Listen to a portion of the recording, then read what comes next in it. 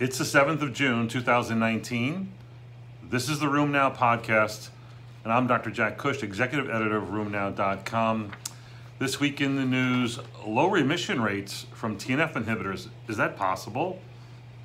Next, drug ads are about to get uglier. And lastly, stem cell clinics, they're getting slapped around by the feds. That's our first report. We talked about this week the two announcements from the FDA that they have gone after these stem cell clinics. As you may have noticed, these clinics are sort of rapidly proliferating. The whole field of regenerative medicine has become a sort of a scam.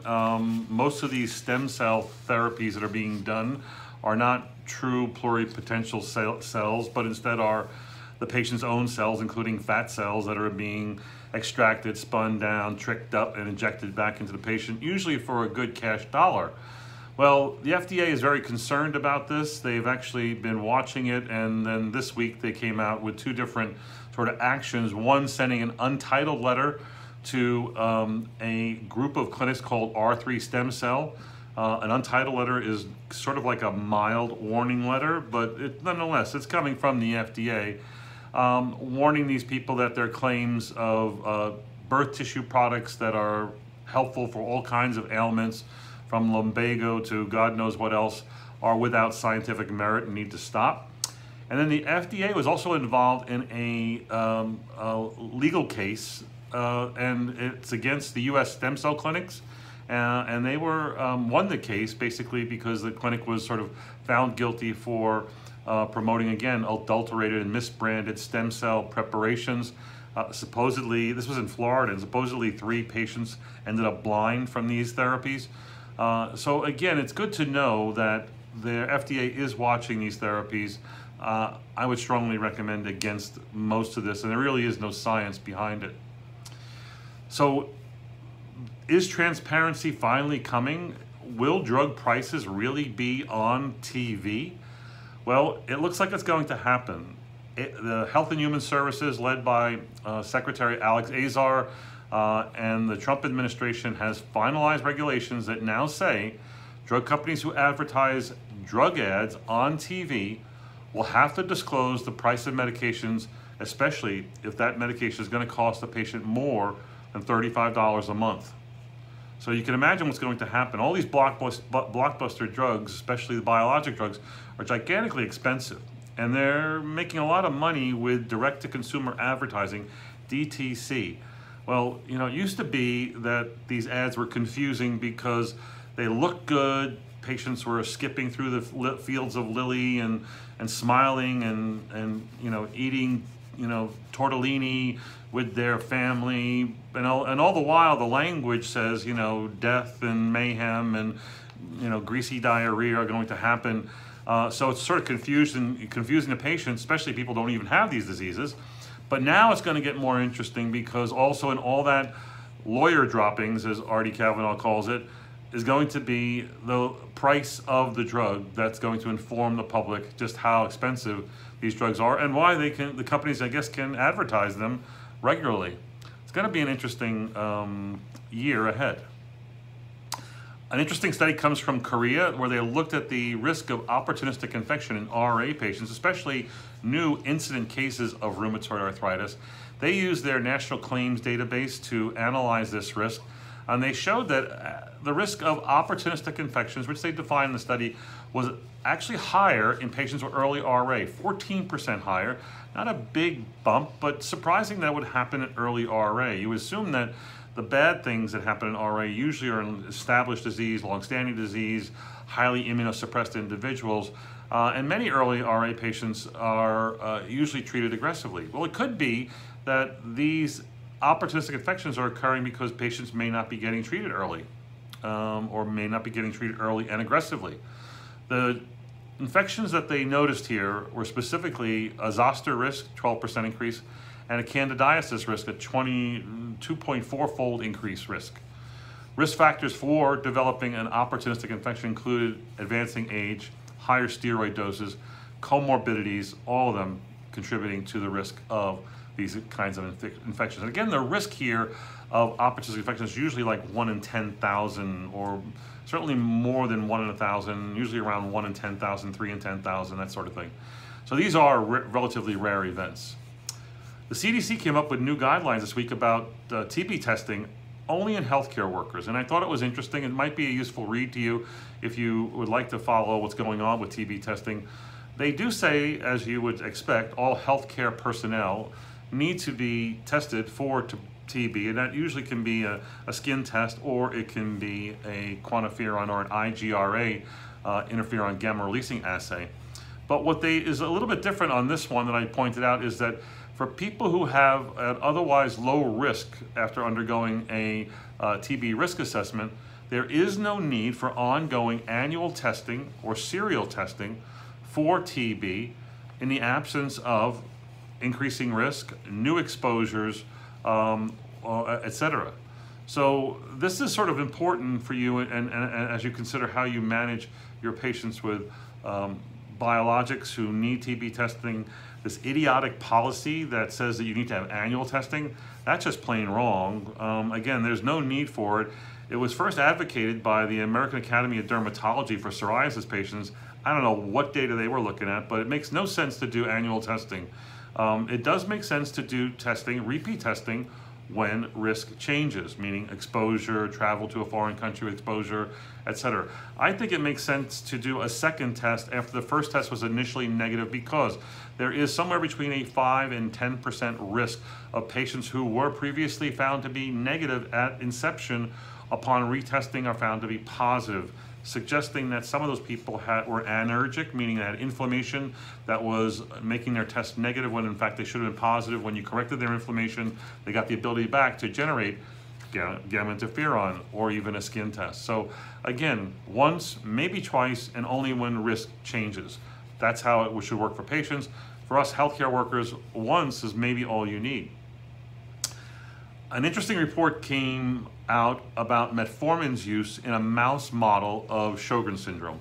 This is the NOD mouse that actually has examples of salivary inflammation, salivary flow is decreased, etc. Well, when they gave these mice metformin, have you ever seen the size of a metformin pill? It's actually about the size of a mouse's head. So I'm not sure how this is going to work out in the lab, but I'd like to see that video. Nonetheless, when they gave metformin to this mouse model, they actually had a reduction in salivary inflammation histologically, an improvement in salivary flow, and reductions in IL-6, TNF, and IL-17 levels by mRNA assessment. So again, by affecting supposedly suppressor effector T cells and B cell differentiation, they showed improvement in these mice. Well, I don't know about you, but nothing seems to work in Sjogren's in my adult patients, and I don't think my adult patients are going to approximate the biology of these mice. But nonetheless, this is nice biologic information. It is far, far, far, far, far from being applicable to adult patients with Sjogren's. I mean, how many are already on metformin? Has no one observed this in their clinic? You might want to look at this if you have a large cohort and have some time on your hands. The UK clinical practice database is often used to assess a number of different outcomes. It's a reliable general practice database of hundreds of thousands of patients. In this particular survey, they looked at matched pairs of 62,000 patients who had a history of gout and those who did not have a history of gout, and they specifically looked at the issue of venous thromboembolic events. That's right, DVT, pulmonary embolism, etc. And in this particular study, they showed that there was about a 25% increased risk, and it was a significant increase in gout patients compared to non-gout patients. And this was, by the way, not affected by those who were taking urate lowering therapy, such as allopurinol. And the other strange thing was it was mainly seen in outpatients, was not significant when they looked at inpatients who had gout versus those who didn't have gout. But maybe the sobering statistic here is not that there was a 25% increase in gout. Maybe you could expect that because inflammation drives VTE risk, but that the numbers were relatively low. The event rates were 0.37 versus 0.27 per 100 patient years. That's about what the background population risk is in you and I. You know, RA patients are up to 0.6, and then when it's a drug effect, it's going to be like much higher than that, 1.0 per 100 patient years. So the numbers were modest. Maybe it reflects the UK population, but it was increased. It's not unexpected, but I put it out there because a lot of talk about VTE these days and who's at risk. We do know that patients with inflammation, and that's RA and spondyloarthritis and psoriatic arthritis, even lupus patients, etc., are at risk. Certainly cancer patients, hyperviscosity patients, other risk factors for thrombotic disease. But gout, could they be on the list? The British Biologics Registry is an important registry. They have over 14,000 RA patients who've been started on TNF inhibitors starting, I think, in 2001.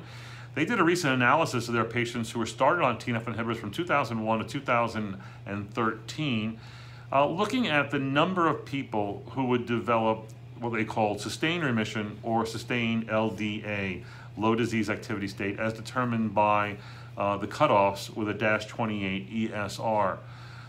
The bad news is here that, and again, the sustained remission meant that it had to be more than 2 consecutive visits, more than 6 months of achieving remission numbers or low disease activity state numbers, and that this would happen within a 3-year period.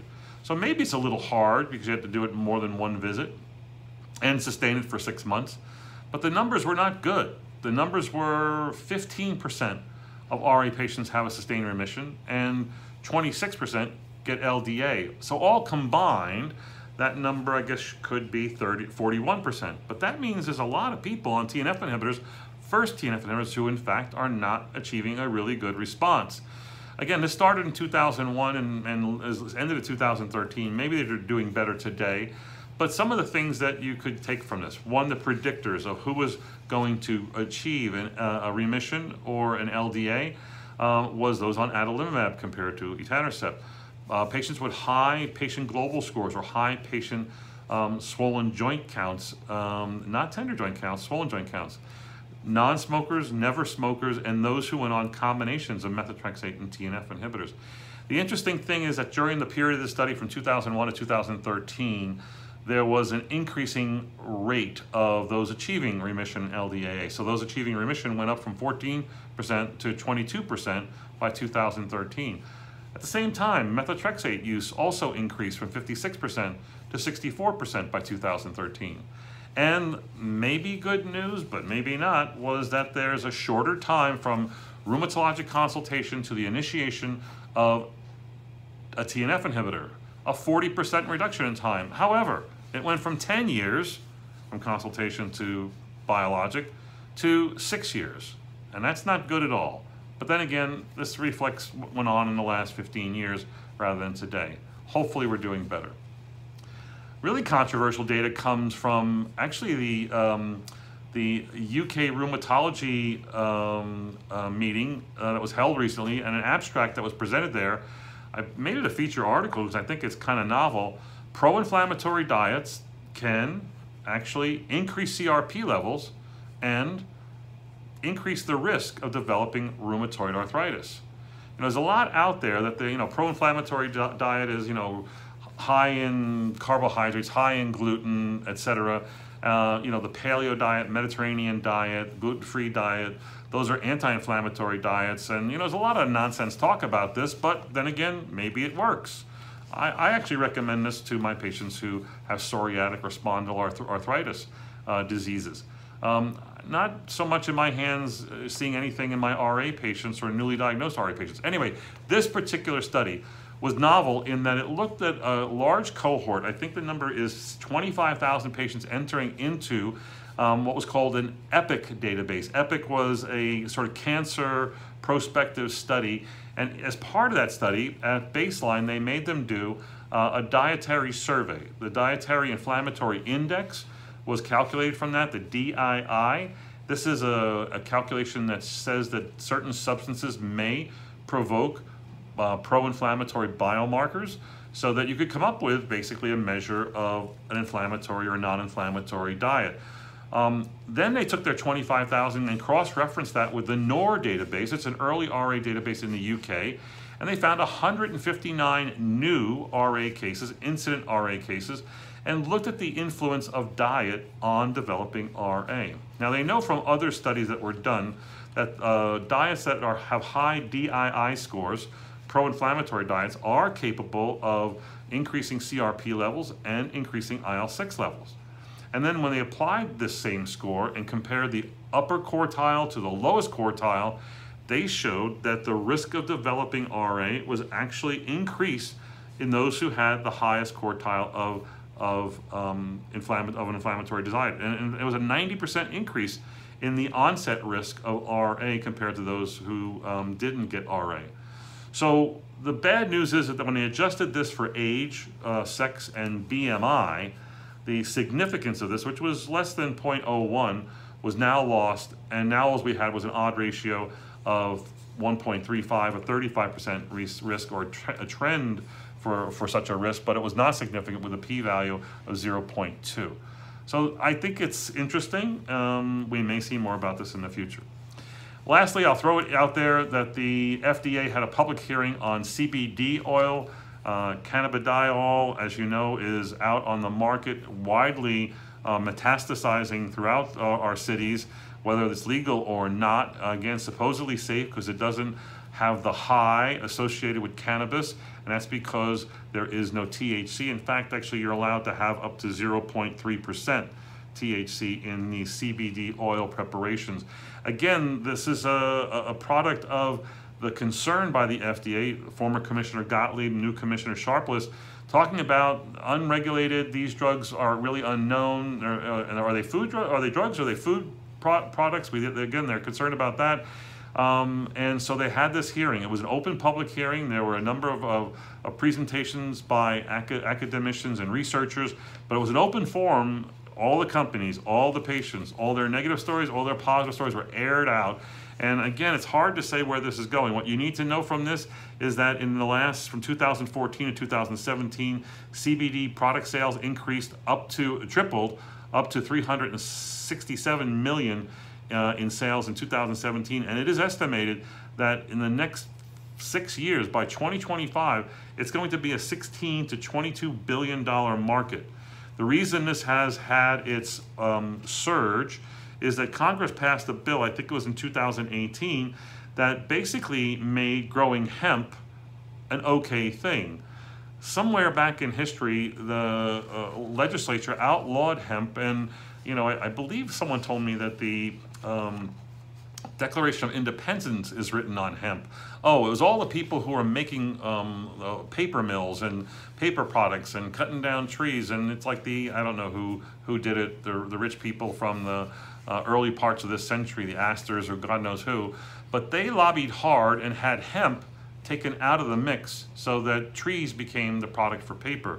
Well, hemp and all the things that hemp can do have been illegal until this bill was passed. And now it says that hemp, it's a free-for-all. You can grow all you want as long as the product contains less than 0.3% THC.